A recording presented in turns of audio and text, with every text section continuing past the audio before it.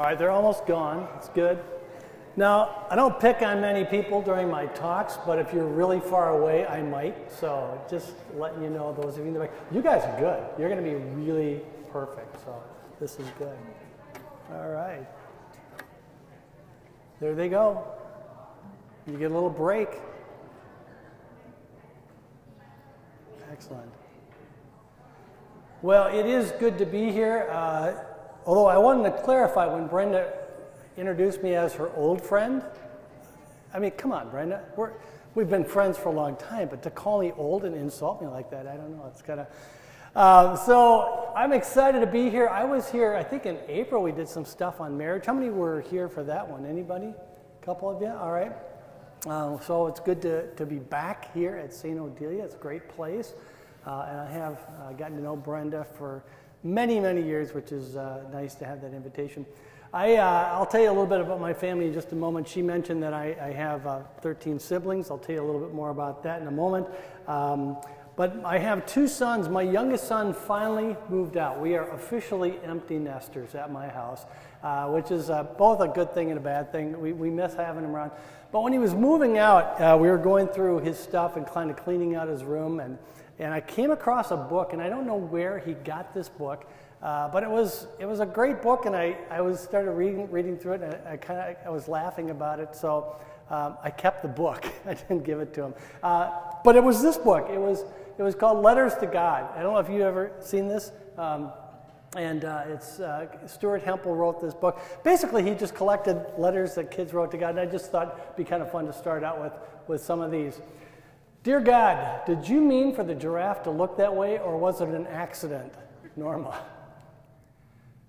Dear God, please send me a pony. I never asked for anything before. You can look it up. Bruce. Dear God, I want to be just like my daddy when I get big, but with not so much hair all over. Sam. Oh gosh, let's see. In Sunday school, they told us what you do. Who does it when you're on vacation? Jane.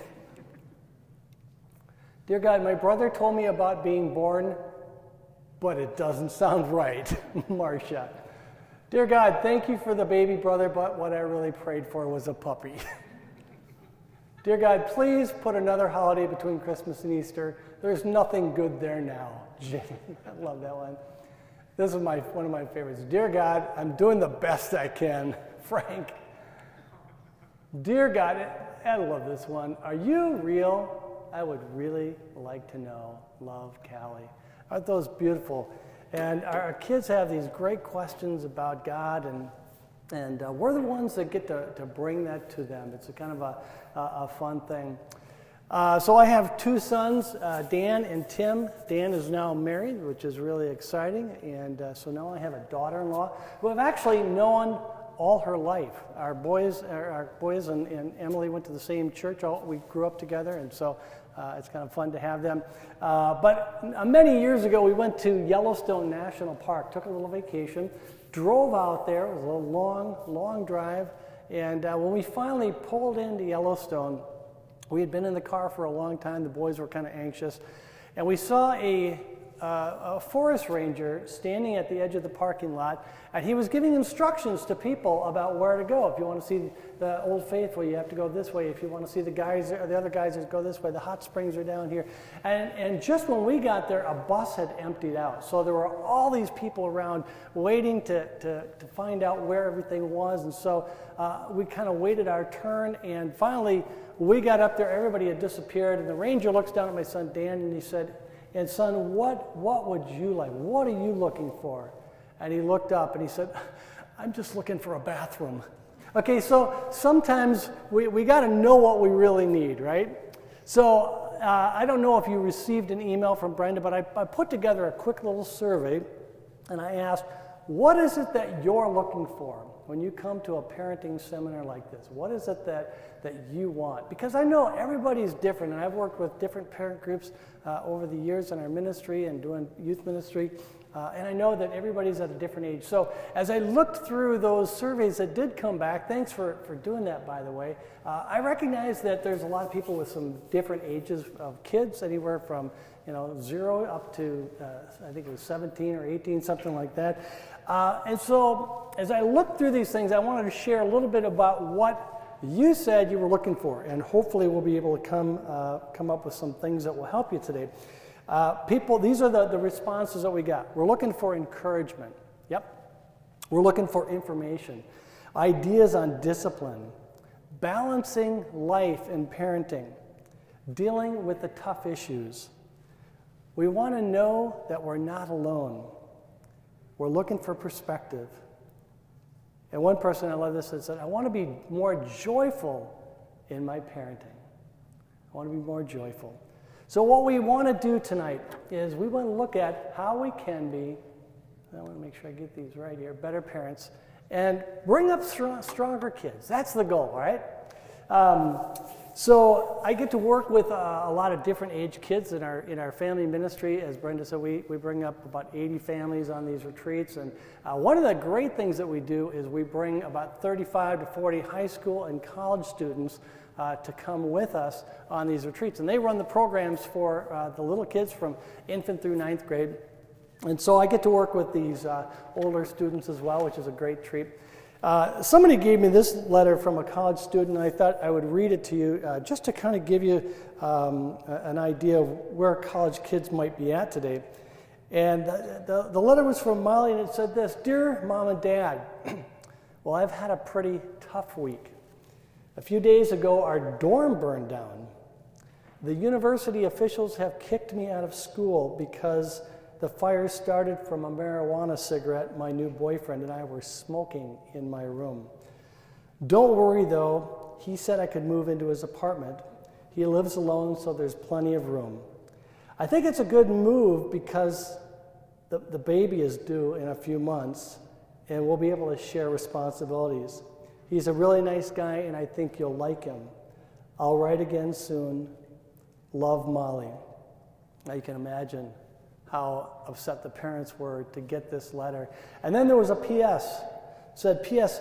None of the above is true, but I did get a D on my chemistry exam, and I wanted you to keep it in the proper perspective. Oh, I love Molly. That was a great letter. So tonight, what I'm hoping we can do is get some perspective. Maybe look at some new things and some new ways. I know parenting is not an easy job. It's a rewarding job. It's a fulfilling job, but it's not easy, is it? In fact, my wife and I, Lynn and I, went out to dinner on New Year's Eve. We just had a quiet night. And as we were sitting there, this woman walked by, and then she turned around, and she looked at us, and she looked again, and then she said, Pete? Lynn? And I was like, I don't know who you are. And then she said her name, and as soon as she said it, she was a kid in my youth group 30 years ago when I was doing youth ministry. And I'm like, Maura, how are you? And she said, good. And she talked for a minute, and then she sat down with us in our booth. And I said, well, how's your family? And she started telling me about her family, and then the tears started coming down. And then all of a sudden, as she's sitting next to me, she just put her head on my shoulder and began to sob. She said, it's so hard being a parent. She said, I've got two 15-year-old girls. And she's crying, and then she stops and kind of, she goes, was I this bad? Yeah, kind of. I had to be honest with her. And so we talked for a while, and she's doing fine. But she said it's so hard when you go from this parenting thing where she said just a couple of years ago, we would put on something on TV, and they would come up to me, and they would cuddle next to me, and they'd throw a blanket over, and we'd watch this. And now they physically push me out of their bedrooms. She said, it's just so tough. And I said, hang in there. It will get better. It does get better. But parenting is a tough thing at times. And so what I want to do is I want to share some perspective with you from kind of my perspective and share a little bit about that. I mentioned that I'm one of 14 kids. I'm actually the 7th born and the 9th born. Think about that for a minute. So I grew up in a family with actually 9 kids at the time. Mom and dad, great family. We were a large family, but most of the families in our neighborhood were like that. And then my dad passed away. I was 10 years old. And so I went from this stable 2-parent family to a mom raising me on her own with 8 siblings and all the things that go along with that. And so I lived in a single-parent home for a while. And then a few years later, my mom married a guy, great guy, a widower with 5 kids. And so that's how I ended up with 13 siblings, being both the 7th born and the 9th born. And we all lived together in the same house. It was crazy. It was mayhem. I didn't even get to know some of the kids for a while, but no, I did. But what made it confusing is we had 4 birthdays on the same day, because we did have a set of twins. We had 2 Pauls and 2 Anns. Now that got really confusing, especially when the phone rang, because we didn't have cell phones. The phone would ring, somebody would say, "Is Ann there?" And I made the mistake early on of saying, "Which Ann, little Ann or big Ann?" Don't do that with a sister, okay? All right? So then I had to go by the last names after that. So anyway, so we had this family, and I could show you some pictures, but I will show you one picture. This is what happens when 14 kids get married and start having other kids. This is our Christmas photo this year. So that was a fun time. We have to go to a hotel because there's no place else that will handle us. So anyway, that's the gang. It's a great gang. But you know, parenting can be tough sometimes. We're not always really good at it. I mean, nobody was trained to be a parent. You didn't go to, anybody take college classes on how to be a parent? Probably not. You'd maybe taken child psychology or something like that. When I was about 8 years old, my family decided to go on a vacation. Now, we didn't go on many vacations because there were 9 children and 2 parents. We couldn't fit all in one car. And so it was really hard for our whole family to go on a vacation. But one time, my parents bought a new station wagon, but they hadn't gotten rid of the other one. So now we had 2 station wagons, and they thought this would be a perfect opportunity to go on vacation. We had some friends that had a cabin. They were going to gut the cabin and do a total remodel. And so they said, "Hey, let's let the Larsons use it." What could they do? And so we get in the cars and we start driving up north. We're driving up to Detroit Lakes, and on the way up there, we stopped to use the bathrooms and get gas.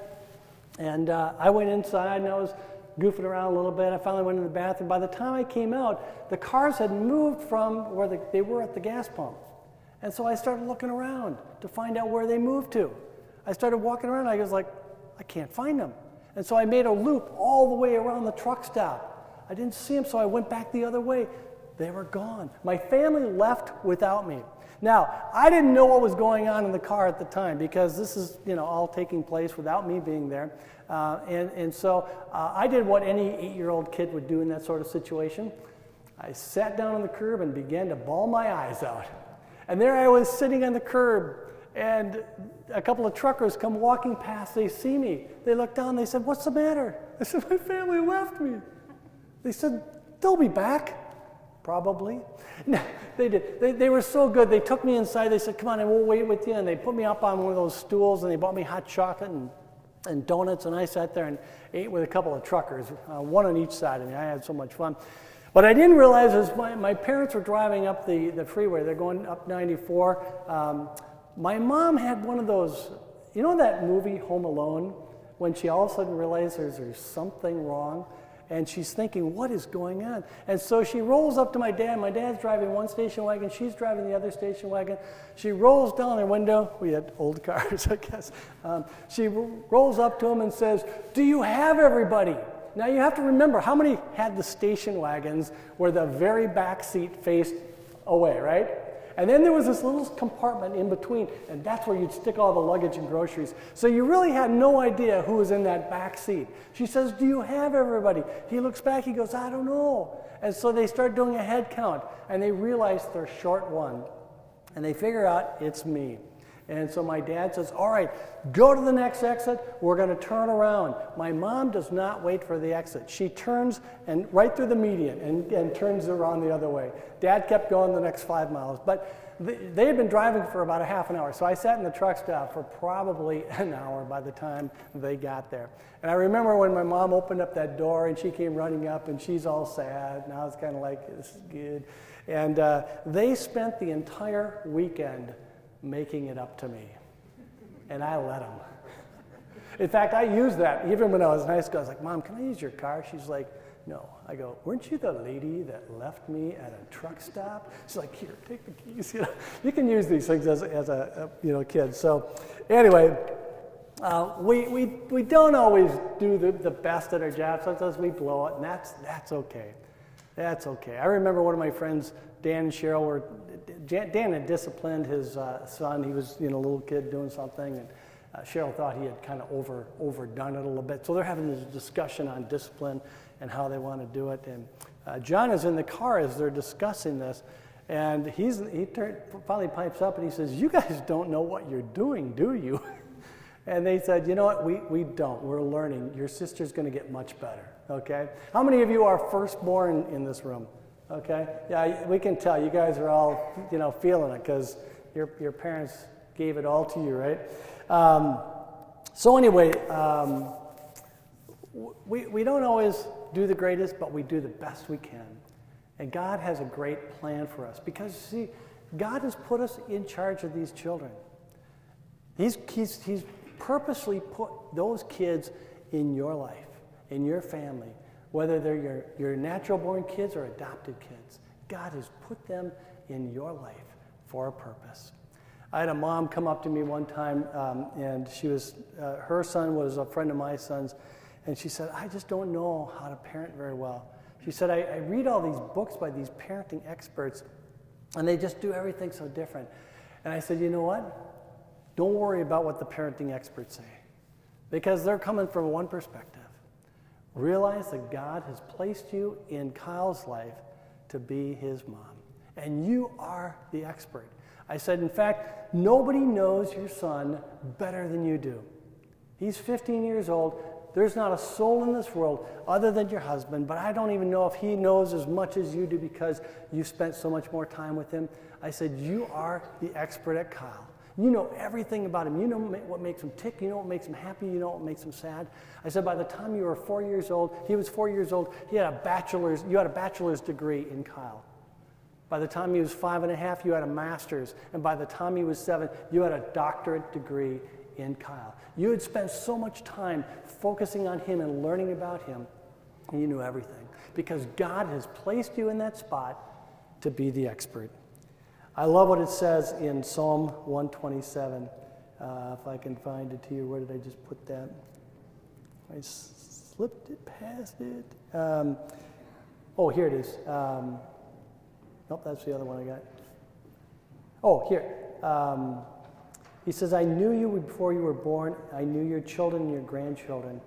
So God in Psalm 127 reminds us that our children are our best gifts that he's given to us. And so we begin to think, what are we supposed to be doing as parents? What is our goal? And Lynn and I had this conversation when our boys were young. What is it that we really want for our kids? What is it that we want to do as parents? And so we kind of wrote something down. It was in a journal that Lynn had, and I found it. This is, I was just going to show you this too. I thought even, sometimes it's not humans that have a hard time parenting. This is a pretty picture of some ducks, and then yeah, no ducks were hurt in the shooting of this, okay? The city rescued them. I was always wondering why the photographer didn't try to stop the ducks, okay? But anyway, this is what Lynn and I came up with. This is our kind of mantra. We said we want to raise capable, self-reliant, moral adults who love God, love others, and want to glorify God with their lives. We wrote that when our kids were little because that's what we wanted for them. And so that's what we sort of started figuring out what we want to do. You know, when we think about the goal of parenting, I've asked families before, I've said, what do you want for your kids? And most parents will say, I want my kid to be what? Happy. Yeah. I mean, who doesn't want your kid to be happy? It's a great, great thing.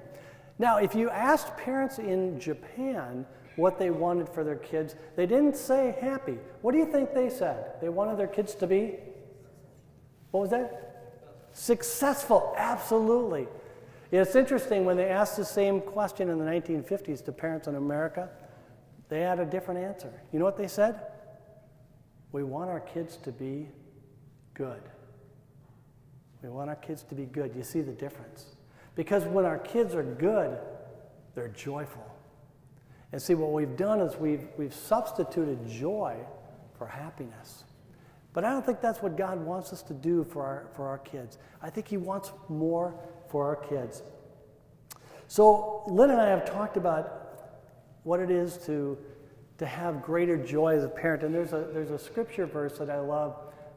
And this is from Deuteronomy. And this is a verse that Jesus knew well. He says, love God, your God, with your whole heart. Love him with all that's in you. Love him with all you've got.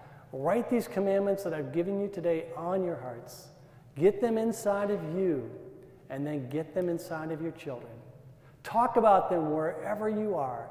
Sitting at home or walking in the street, talk about them from the time you get up until the morning, till you fall in bed at night. Tie them on your hands and on your foreheads as a reminder. Inscribe them on the doorposts of your homes and on your city gates. This is what God is calling us to as parents, continually remind them of God's love, of God's law, of what God has done for us. That's what we're called to do, to put God in a stronger foundation. One of the things that, this is the other verse that I love that Lynn and I have talked a lot about. It's from 1 John 3. It says, I have no greater joy than to know that my children are walking in truth. And that's so true for us, even to today. When we hear our boys, like, they'll come over for dinner and it's like, hey, what'd you do today? They're like, I went to church. I'm like, great, feels so good that you as an adult are going to church. Now, that didn't always happen. There was a period of time when they were in college, they're kind of like, oh, I don't need to do that anymore. But we're so glad that they're doing that. But how do we build that foundation for kids and for our families? One of the things that we did when I was doing youth ministry is we used to take kids on mission trips. And we'd go out to Appalachia with 28 kids and 4 vans, and we'd go off to different houses and do different projects. And I remember pulling up to this one house, and as we got out of the van, the kids kind of looked at the house, and it was a pretty rundown house. And there was one girl in our group, her name is Tanya. She was a sophomore. And I remember her saying to one of her friends, she's like, oh, we could do so much to this house. What, if we painted it and then took out those dead bushes in front and planted some new stuff, it could look really, really good. And I was like, you know what? You're absolutely right. That would make a huge difference. But I said there's a greater problem that they've asked us to address this week. I said, there's no foundation on this house. And they didn't really understand what that meant, but what they had done in this house is they had taken a piece of land that they were able to rent. They cut down the trees where the house is going to be, but they didn't get rid of the stumps. They took the logs from the trees, they laid them on top of the stumps, and then they built the house on top of that. And 12 years later, what happened? The stumps started to rot. They started to fall in. And now the house is leaning over. And I said, our job this week is to go in there and put a new foundation underneath. So we dug big holes, we filled them with concrete, we put concrete blocks, we jacked up the house, and we got it back up on a foundation. Now, we are fortunate in Minnesota. Most of us have homes that are built on a solid foundation, and that's our houses. But the question is, are our homes on a solid foundation? When I was doing youth ministry, I remember one night I was at a McDonald's and I was hanging out with some of the high school kids after our youth group, and in walked some of the junior high kids who I didn't know that well. They were part of the junior high program, but they came up to me and they said, Pete, come here, we need to talk to you. And so I went over and I said, what's up? They said, you got to go outside and talk to Peter. I was like, what's wrong with Peter? They say he just got cut from the hockey team. You see, hockey tryouts had just gone on, and they had all gone over to the arena. And back then what they did is they just put the list up of all the kids who made it, so the kids would all have to go over there together and they would see who made it. It wasn't a great system. Peter's out in the parking lot and they said he's talking about killing himself. And so I went out and I said, Peter, what's going on? He said, I can't go home. I said, what do you mean you can't go home? He said, my parents have spent so much money on hockey this year to make me a goalie, and now I got cut. I said, trust me, Peter, you'll be fine. He said, no, you don't understand. I went to a goalie camp for 6 weeks this summer. They bought all this new equipment. I can't go home. And I said, Peter, I'll go with you. So we went back to his house. His dad opened the door as he was coming in. He's like, what's up? Because he saw me. And Peter said, I didn't make the team. And the dad exploded. And he slammed something down and he stormed off. Peter was right. You see, that house was not built on a solid foundation. It was paint and landscaping. On the outside, they looked great. They looked like a great family. But I knew inside they were struggling. Now, I'll tell you about another family. This is a little guy named Brian. Brian played football, and he was playing at Edenbury High School in the time where they were winning championships every other year or so. And Brian had been working really hard to make it into the starting lineup. In the senior year, the coach said, "Yep, Brian, you're the starting linebacker for the team." And he was so excited. And then the first game came, and Mary and Tim, his parents and good friends of mine, were sitting up on the stands, and they looked out, and Brian wasn't starting. All of a sudden, there was a sophomore in his spot. And Brian didn't even get in the game that night. And my friends were devastated. They just didn't know how he was going to respond to that. And so when he came home, they were like, "Oh, Brian, we're really sorry. We know how hard you work." I said, "Yeah, I guess he's just a little bit better," and they wanted to bring in some youth. And so they were like, "Gosh, we're really sorry." He said, "Hey, but something really cool happened." They said, "Well, what was that?" He said, "Well, before the game started, the captains came up to me and they said, 'Hey, Brian, we know that faith is a huge part of your life and that you love the Lord.'" He said, "I do." They said, "We want you to be the pastor for our team and to pray before all the games this year." He said, "Oh, I'll do that in a heartbeat." And so he said, my new job is not linebacker, but I'm the guy that's praying for this group. And he took that on. He loved it. He ended up playing. The other kid did get hurt, and Brian stepped in and did a great job. But that's a house that's not built on paint and landscaping, but it was built on a solid foundation. Brian's parents had raised him to love the Lord. And it didn't matter when these tough things came, and it was still tough. But that wasn't the only thing. And so we talk about what is that foundation that we want to have. What does that look like? Well, one of the things that I found as Lynn and I have kind of gone through this, and now we're kind of on that other side. We sort of have figured out, okay, we're sort of done, not completely. We're still in there coaching as we need to, but to lay that foundation is one of those things that is so important. So what I want to do tonight is I want to give you some tips on how you might be able to lay a foundation.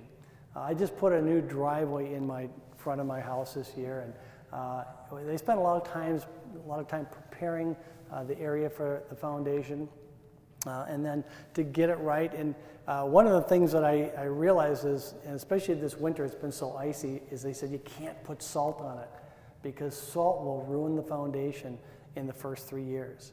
And so right now we're dealing with a little bit of icy driveway. And so some of the stuff that I share with you tonight, you're going to go, "Man, that's really hard stuff." But if it's going to build a solid foundation, a better foundation, I'm going to do it. Now, I know that there are some of you in here who are single parents, but I want to, in a minute, I'm going to talk about one of the parts of the foundation that deals with the couples that are married and doing it together, because in some ways that's more difficult. I have 3 sisters who are raising kids on their own. One is divorced, one never married, and then one is a widow. And so I've talked to them and kind of helped in whatever ways I can as they're raising their kids, and they're doing a great job. And one of my sisters said, it's actually in some ways, it's easier for me to parent my kids alone because I don't have to, I can do it in my style, I can do it in my way. And I said, well, yeah, you do have that, which is a benefit. But for those of you who are married, I want to just say this, that it's important that to lay a solid foundation for your kids is that you work together in your marriage, that you build a strong marriage first. If you are running a company and you had a partner and the partners never talked about what the company was doing, that company would go under pretty quickly, okay? So I want to encourage you, and this is what we talked about when I came this spring, is to focus on your marriage. Do that as your number one priority. It kind of reminds me of when I'm flying in the airplanes, and they always have that thing, if we lose cabin pressure and the oxygen masks come down, put your own on first, then focus on your kids. I think that goes the same here. Sometimes we get so focused on our kids that we forget about ourselves. We forget about what we need to be strong for them. So that's the number one thing. Let me pull these up here. I forgot I had them on the screen. So focus on your marriage. The second one is to love unconditionally. You know, I see so many kids that are loved conditionally, and I hear them talk about it. We did a camp with high school kids a couple of years ago, and the speaker, a friend of mine, was telling the kids about this website. I don't know if you've ever seen it. It's called postsecret.com.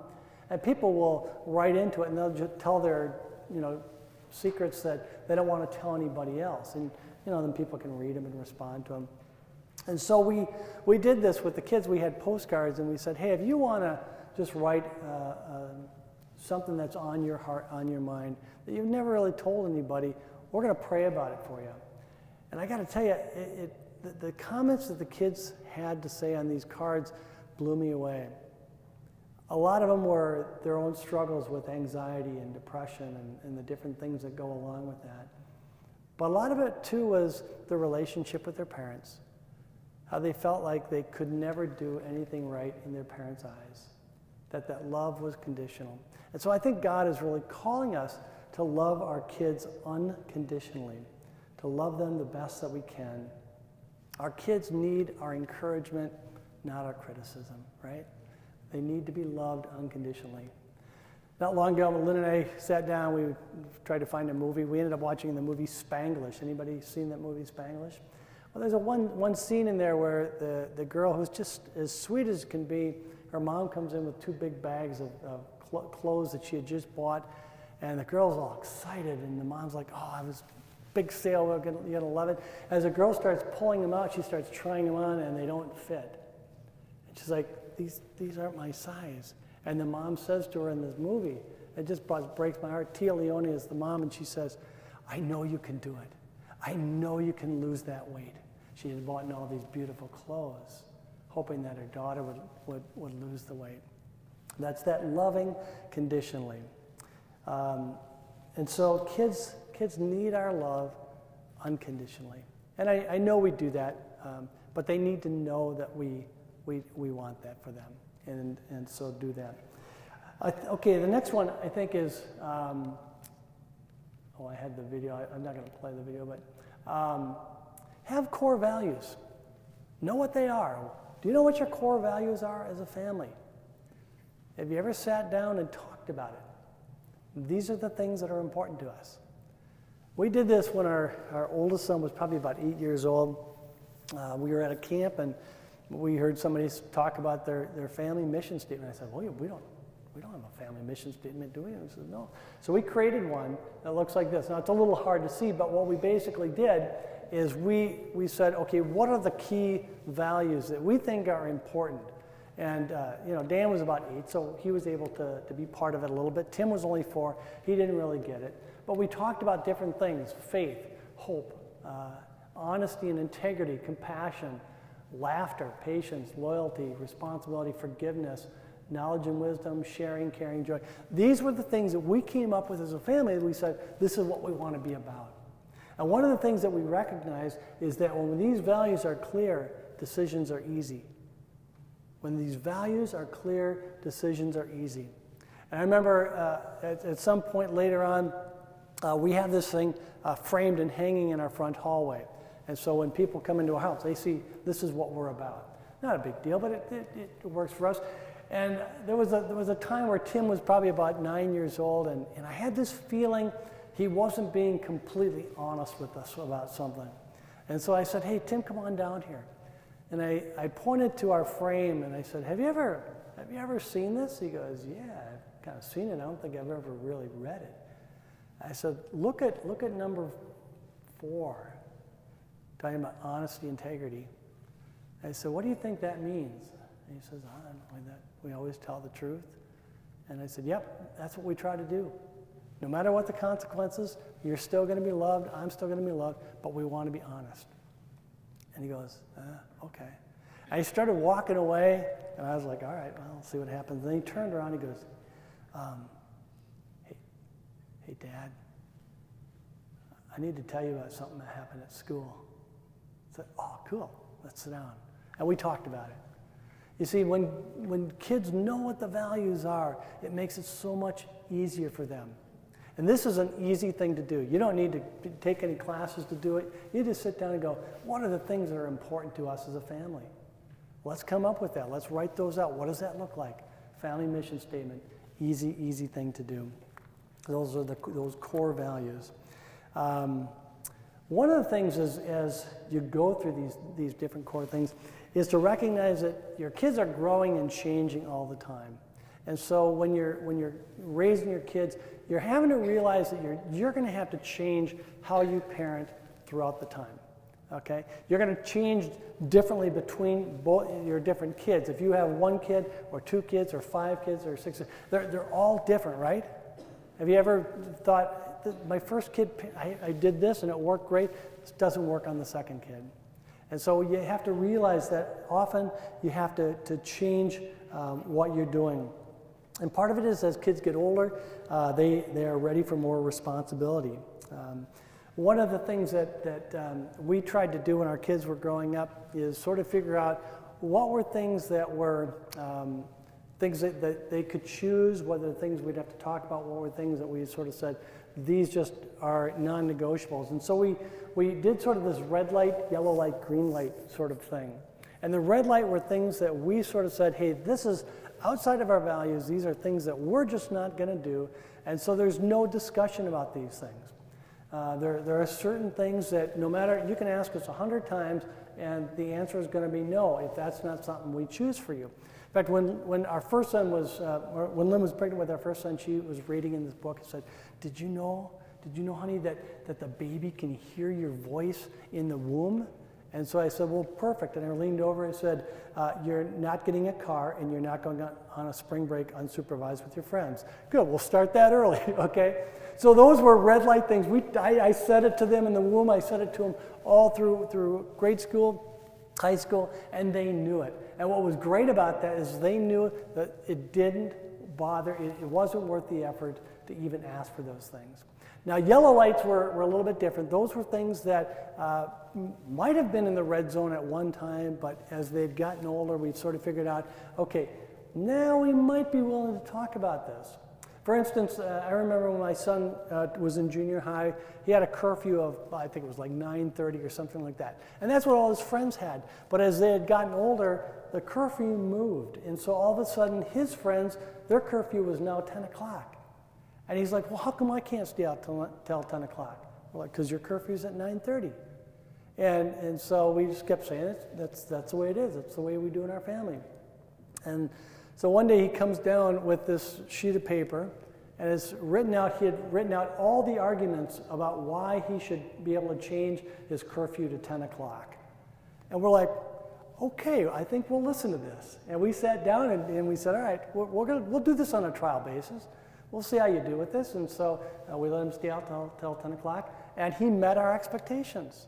And so his new curfew was 10 o'clock. So those are the yellow light things. And then green light things would be things like things that we might have an opinion on, but we still let them choose, okay? It could be what clothes they're going to wear as they got older, what movies they got to go to, what music they listened to, what games they would play on their game system. Now, those were sometimes hard for us because they didn't always make the best choices. One of the things I told my son, I gave him this website. It was called Plugged In, that had ratings of movies from a Christian perspective. And I said, I'll tell you what, you do the research. If you think it's a worthwhile thing for you to see, then come and talk to me. And so there would be times his friends would call up and they'd say, hey, we're going to go to this movie, you want to go? And he'd go, I'll check and get back to you. And then he'd go look it up, and he'd call him back up and go, I don't think that's going to be a good movie for us. What about this one? He would suggest other things. We're like, all right. Now, that didn't always work very well with the game stuff. I don't know, they would get into games that just made me uncomfortable, but you can only do so much at certain times. There was a comedian one time, he says, I want to invent a game called Super Hospital 2 that takes care of all the people that get killed in the other games. And that's kind of the way I sometimes felt as well. So anyway, So as kids go through these things and we give them these responsibilities to do this, there's some things that they learn. They learn responsibility for themselves. Just got to make sure we're on at the time here. Sorry about that. My watch broke, so I'm now having to do this. And I still don't see it. Anybody? Oh, okay, there it is. All right, we're good. Sorry about that. Kids learn responsibility for themselves. They learn self-discipline. They learn how to delay gratification and how to wait. They begin to know the difference between what they want and what they need. And they learn self-control, okay? So the next part of laying that foundation is effective discipline. And this was a big one on the surveys that people had. They wanted to know how to effectively discipline our kids. So we're going to spend a little time talking about this. And again, this is one of those things that will change as your kids grow up. What you do when they're 3 years old is going to be different from when they're 13. But I think some of these principles can be helpful as we do this in effective discipline. When our boys were little, we planted a tree in the backyard, a little sapling tree, and I don't know, after a storm or something, the tree started tilting. It was growing up kind of at an angle, and I didn't know what to do about it. I thought maybe I should just cut it down. But I called a friend of mine who's a landscape designer, and I said, hey, is there anything I can do with this? He said, well, yeah, you know, if it's not too old, you can still change the way it grows. And so he told me how we loosen up the soil to allow the root system to have some room to move, and then we put some cables on it and slowly pulled that tree. And it took the entire growing season before it got straight again. But I think this is what discipline looks like. You see something that's crooked and you say, we got to fix that. And so you find some different things to do. You loosen that soil a little bit and you begin slowly pulling. We didn't pull real hard at first. It took some time. And we recognized that it was a patient thing that we had to do, okay? And that's what discipline is. It's not punishment. Discipline is not punishment. Discipline comes from the same word as disciple, to guide them, to get them to where you want to go. When I used to say to my kids, you're going to get it, it wasn't punishment. It's like, we're going to stick at this until you get it, until you understand what we expect of you and what God expects of you. This is what we're going to try to do. So how do we figure out how to do this? One of the things that somebody told me one time is look at the top teachers. In fact, if you went to the principal of the school where your kids go to and said, tell me who is the top teacher in your school. Who's the person that year after year, doesn't matter what kids are in the classroom, but they have the least discipline problems in the school. They're going to point to somebody and they're going to say, this person or that person every year has good discipline. And you can learn from them because they have something in common. And this is what that I think they have. They're authoritative, but they're not authoritarian. They're not coming down hard on kids. But kids know they're in charge. They show leadership. They know what they're doing. They come prepared. Kids know what the rules are, and they know that they're bound by them. They don't push the boundaries in that. Okay, they know who it is, and that person lets reality be the teacher. Gosh, I'm sorry that you didn't get your homework done. We're going to have you stay in during recess while the other kids go out, and you can finish that because that's the rules that we have. Let reality be the teacher. They don't use reward and punishment. There's no carrot and stick. And you know, we found when our kids were young, we could use that. You can use reward and punishment when your kids are little. Say, you know what, if you don't finish everything on your plate, you're not going to go outside and play. You know, I tried that later with my kids. If you don't finish that homework, we're not going to go out and shoot baskets. What do you think they did? Well, I don't care. I don't want to shoot baskets. You're like, oh, that didn't work. Okay, that doesn't work anymore. The reward and punishment works great for dogs, not for kids. They will outlast you. Okay, they can outlast you. Your dog can be trained. In fact, what we found is our kids might have been like dogs when they were little, but then they turn into cats. Okay, you just can't get them to do anything that you want. So reward and punishment doesn't work. So how do we discipline? So the things that that top teacher does, well, one of the things that they do too is, let's see, I think I've got some of these up here. They evaluate and adjust. As kids are getting older, they recognize that, well, what works for one is not going to always work for the other. And so they have to adjust as they go, try to figure out what's going to work, what's going to be the best thing for them. Okay. The next one is they let reality be the teacher. And I mentioned this already, that we just allow the consequences to happen. And this is such an important thing for us to know. And you know, you did that when your kids were little and they started walking. You didn't hold them up the entire time. We let them fall, didn't we? And then they would pull themselves back up, and that's how they learn to walk. Kids learn from the mistakes they make. But unfortunately, we too often try to jump in and help them. I had a great night the other night. I got to meet with our counselors who are coming out to our camp in a couple of weeks. And so these are high school and college kids. And I asked them, I said, hey, I'm speaking to a group of parents on Wednesday. What do you think parents need to hear? What do parents need to know? And I wanted to share what they said because I think these are really helpful for us. And the first kid that raised his hand, he said, you know what he said? He said, let us fail. He said, we need to be able to fail. Too often, you're coming to rescue us. Let us fail. Somebody else said, sometimes our parents' expectations cause real anxiety for us. They have all these expectations about school and sports and different things and what college we're going to get into, and it just causes anxiety. It's not helpful. And I like this one too. They said, we don't tell you, but we really appreciate you. They might not tell you, but they really do appreciate you. Another one said, be patient with us, because we're trying to figure out a lot of stuff right now. Another one said, when we're grumpy and upset, let us be grumpy and upset. You don't need to get involved in everything. We just need some time to figure some things out.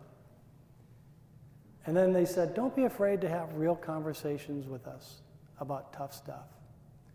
And I know that can be a difficult thing. One of the things that I realized with my son Dan is he wasn't a very talkative person. But I realized that his love language, and if you don't know what love languages are, look up the book Love Languages by Gary Chapman, The Love Languages of Children, The Love Languages of Teenagers, really good, helpful stuff. But I realized my son Dan, his love language was quality time. And so he would be sitting in his room doing homework or whatever. I'd walk into his room and I'd kind of sit down on his bed like I was looking for something. And I'd start reading the magazine and just kind of do this. And I'd sit there for 10 minutes, 15 minutes. And he knew I was there. And all of a sudden he'd go, hey, Dad, did I tell you about? Hey, Dad, did you see this? Hey, Dad, have you ever? And all of a sudden we started having these conversations. And I found out that he just needed to be around me for a while before he could open up. Now, Tim was different. His love language is physical touch. I remember one time I was laying on the couch after a football game watching the Vikings or something, and I kind of fell asleep, and all of a sudden I felt Tim laying on top of me. And I kind of wake up, and he goes, is this uncomfortable? I go, no. He goes, good, because I'm going to be here a while. Okay, he needed that touch to be able to open up, okay? So kids want to have those real conversations with us, all right? Just a few years ago, I remember school teachers and that sort of thing complaining about helicopter parents. You've heard that term. Do you know what the new term that they're calling us? Snowplow parents. Because parents aren't hovering anymore, they are now clearing the way for kids. They're trying to take away every obstacle, everything that's in front of them to make sure that they have the smoothest, easiest life possible. I have a nephew, he's an assistant principal at a junior high school. He was telling me last year, he called up a parent. He said, I need you to come in. Your son hit a teacher today. She said he did not. He said, no, ma'am, he really did hit a teacher. She said, there's no way that my son hit a teacher. He's like, ma'am, when you come in, I'll show you the video. We have it on video. And so she came in and she watched her son slug the teacher. And you know what she said? She goes, well, what did the teacher say to make him do that? put the blame all on the teacher, okay? Those snowplow parents, it's not helping kids. In fact, it's hurting them. I was talking with a friend the other day. She's about 28 years old, and she has a friend her same age who works at in the HR department of a company. And believe it or not, last week, she got a phone call from a mom of a candidate that they were looking to hire, and she wanted to know why her daughter did not get a second interview. Can you believe that? Isn't that amazing? It's like we need to back off a little bit because it's not helping our kids, okay? So let reality be the teacher. When I was about 8th grade, I would wait. I was kind of one of those kids that would sleep in, and my mom would come down. She'd come down about 4 or 5 times. You got to get up. You got to go to school. You got to get up. You got to go to school. Come on, let's go. Come on. And I was like, just whatever. And I knew she'd keep coming down, and when the voice got to a certain pitch, I knew that was the time to get up, right? So one night she said to me, she said, I'm not coming down. I'm coming down once. If you don't get up, it's your own fault. I didn't believe her. The next morning she came down and woke me up. I said, all right. And I waited for her to come back again. And she didn't come back again. And I woke up about half an hour late for school, and she said, you can walk. That was the last time that I was ever late for school. Let reality be the teacher. Okay. I'll skip through a couple of these other things. Oh, this is my nephew's son. This is reality being the teacher. And guess who got to clean it up? Right there. Okay. Respond, don't react. You don't need to answer to things right away. You can think about it a little bit, come up with a solution. One of my friends decided their kids wouldn't clean up their room, so they cleaned out their room. Didn't clean up the room, they cleaned it out. They took everything out but a mattress and said, when you can learn to be responsible for the few things, you'll start getting things back. And the 3 boys eventually learned to keep their room clean, okay? A-B-4-B is basically, hey, once you get this done, then you can do this. You finish your homework, then you can watch TV. Don't let kids roll over on that. Be consistent with the expectations and how you respond. And time, this is an important thing. We're so busy in our lives that sometimes we get too busy for our kids. One time I drove, as I was busy doing some stuff, I saw a little kid on the side of the road, and I drove right past him. I thought, what was that kid doing out all by himself?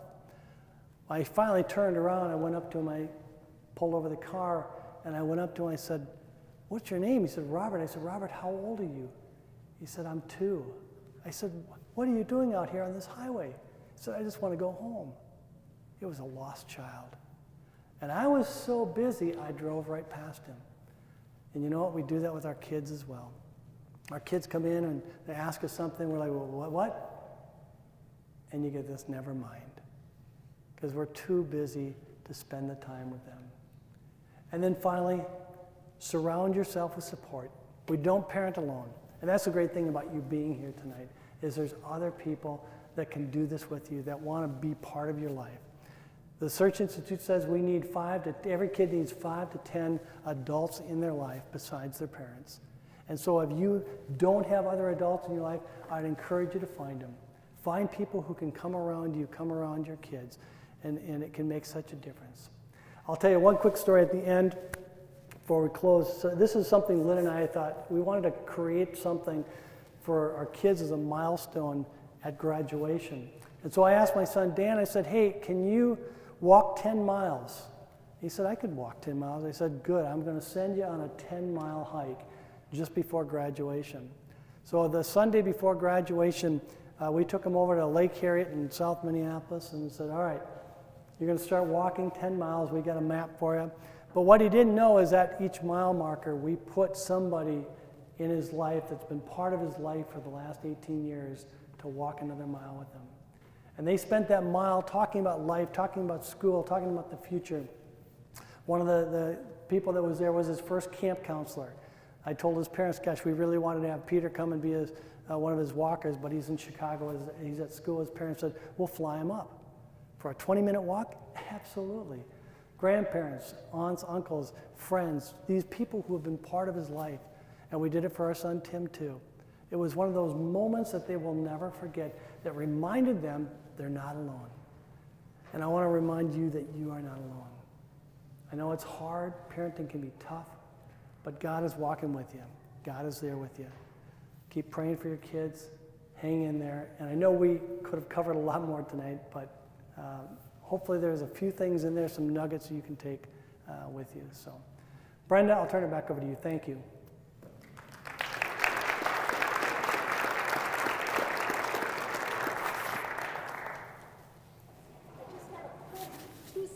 Announcement here. Oh, and I can use this picture. No, you're good. Okay. January 22nd, we're having family service night. This is not a class night, so your kids are not going to